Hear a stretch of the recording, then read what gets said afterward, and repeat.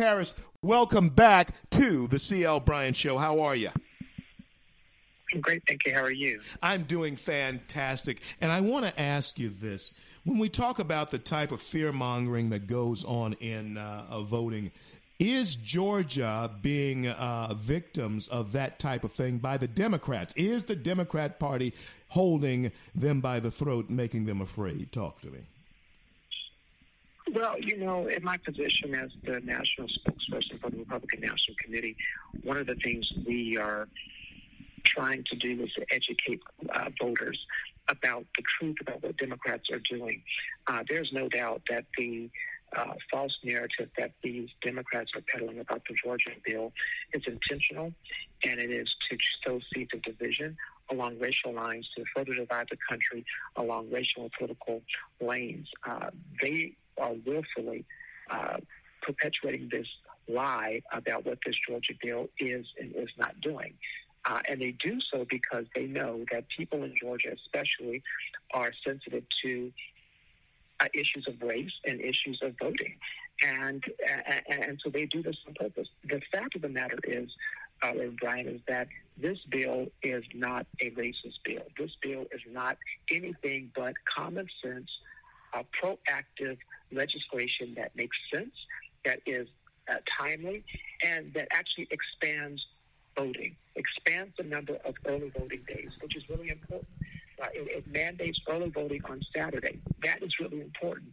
It really does not do the things that they're doing, and it's shameful that they are spreading these rumors, but also the mainstream media is just accepting it and spreading the false narrative for them. It's really a shame. It is a shame, folks. And let me ask you then, Paris Dennard is my special guest, national RNC spokesman, on with me. And he, of course, was one of our guiding lights, Black Voices for Trump.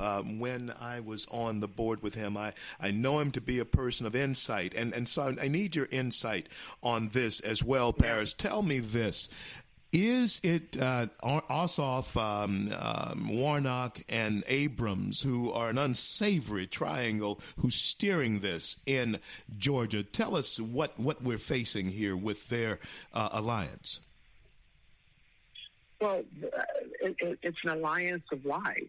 It's an alliance of deceit. It's an alliance of division. And we don't need to act as if they're not powerful. Stacey Abrams has the mainstream media backing her totally, and these two senators were elected on the premise of a lie. Joe Biden went down there and said, if you elect these two, we will get $2,000 checks immediately out to everyone. That did not happen.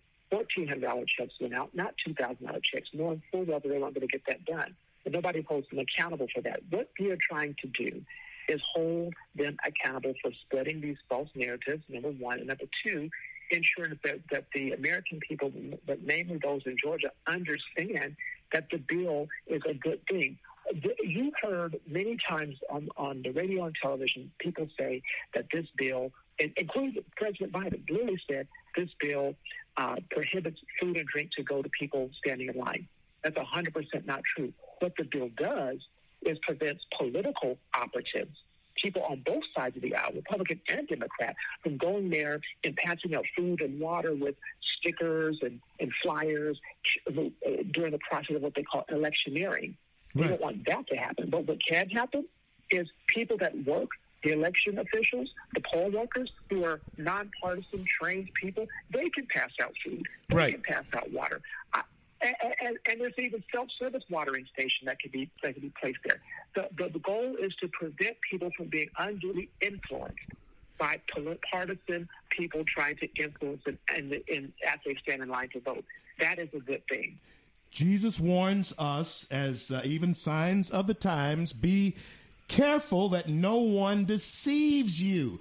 Not wars, rumors of wars, but deception is occurring here. Right. And that's what Paris is describing to us, is a deception that is going on. Paris, also there's a deception of how long money can be passed out. I'm a fiscal conservative, and Paris, I pay taxes. In fact, tax day is approaching. Right. How long can we hold out going this route? And is there a design to this? Is there an end game to what the liberals are trying to achieve? Well, the sad thing that you see now is them trying to have a boycott on the state. And when you talk about the economic ramifications of that, they're now trying to break the backs of people who are actually employing Black Americans in the state and across the country. All Americans that are being employed by these big companies called Cola, Delta, and other places like that. They're trying to do a boycott because of this bill. What that would do, be very clear, in the pandemic that we're under, the economic strains that we're under because of the restrictions of a lot of Democrats in office, both nationally and locally, if there's boycotts on people who are employing people, think about the revenue that could come into the state of Georgia, city of Atlanta, and otherwise, based upon the activity that could come there.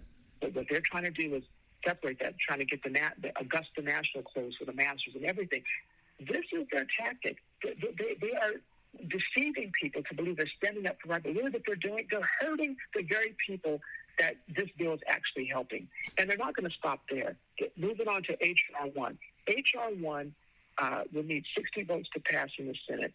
And this bill should concern every American because it is what we know the two senators from Georgia are going to vote for. And this bill is going to allow for ballot harvesting, allowing illegal immigrants could be counted as residents, which could change congressional districts for Democrats, allow felons to be able to be granted the right to vote right when they leave prison without following things that they should do, like parole and things of that nature. It's a total big government takeover of state elections. And folks, you know that we were in West Virginia trying to put heat on Joe Manchin. Paris, Joe Manchin has a lot of say there. How are we working with him? How do you see SB 1, HR 1 coming out now? How are we looking? I know that you see Rona and you hear Rona a lot. I see Rona and hear talking a lot. But I want your opinion on how is this actually shaking out, Paris Dennard? Look, it is a major problem. And I believe that unless Republicans and conservatives, and actually it's beyond just party lines, honest Democrats and free-thinking and independent-minded people, voters, will just look at this bill and say, you know what, this is too much. Call your senators, call your congressmen and say, we've got to stop this. I'm against it. Because this will not solve, this would not help, this would not empower. It would actually radically transform our election systems, not for the good, but for the worse. They say HR 1 is for the people. It's not. It doesn't help anyone, except for these special interests that are on the extreme liberal sides. 37 states will be forced to adopt automatic voter registration. Automatic. 29 states will be forced to adopt same-day voter registration. This ignores safety, security, being able to look and verify if people are who they say they are. They just toss it out the window. And here's the thing. Last point for you, Reverend Bryant. Rasmussen just got a poll. 69% of Black Americans support voter ID law, meaning showing a vote to vote, showing an ID to vote, like a driver's license.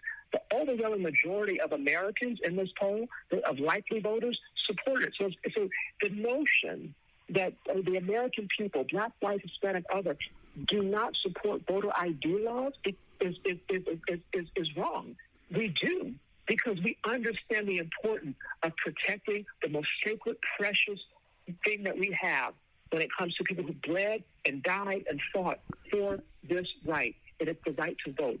They understand that we should protect it. That's why the majority of Americans support voter ID laws. That's why we have to be vigilant on H.R. 1 and spread the truth about the Georgia Senate bill. Amen, amen, amen. Preach, my brother. And thank you so much for being on with me today, Paris. I look to talk to you real soon, and God bless and keep. Talk to you soon.